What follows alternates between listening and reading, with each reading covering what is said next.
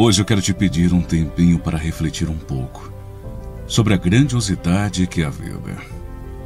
Com o passar dos anos, a gente sente que a vida está cada vez mais vulnerável diante de um mundo supostamente perfeito que nos foi criado, manuseado por pessoas cegas, pela inteligência de uma era com tanta informação e transformação.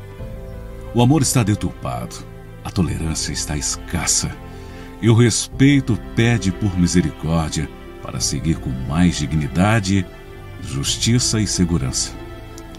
Nossas crenças e valores nos edificam e seguimos perseverantes. Mas muito devem se perguntar: qual é o sentido da vida?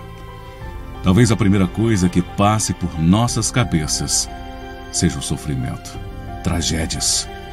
Enquanto alguns choram, outros riem. Alguns são contemplados e outros suplicam por tão pouco, mas que significa muito. Tanta gente dedicando o seu precioso tempo com o outro, que até acreditamos que pode existir compaixão. Mas no momento de dificuldade mútua, só existe um interesse próprio. Então, qual é o sentido da vida? Tenho certeza que você já ouviu falar. Resume-se em apenas uma palavra: amor. Então, vou lhe fazer uma pergunta. O que você faz para que a sua vida faça sentido? Acredito que devemos praticar o sentido da vida com hábitos diários, independente da sua religião. Acredite em si, é na sua fé em Deus que devemos ver o amor em todas as coisas, agradecer pelo que nos foi dado e refletir sobre as consequências de nossas escolhas.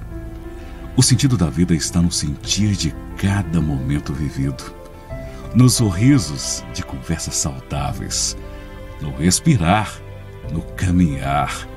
O sentido da vida é tornar cada momento importante, olhar o mundo com os olhos do outro, é cuidar da saúde como um bem precioso para que se tenha mais qualidade de vida. É dizer para si mesmo que, apesar das dificuldades, a gente segue em frente, porque sempre haverá dias melhores, dias de glória, e que dá sim para ser feliz. E ser feliz é urgente, é para hoje. Dê sentido à sua vida, espalhe amor, faça valer a pena e agradeça sempre. Tenha fé em Deus e siga em frente.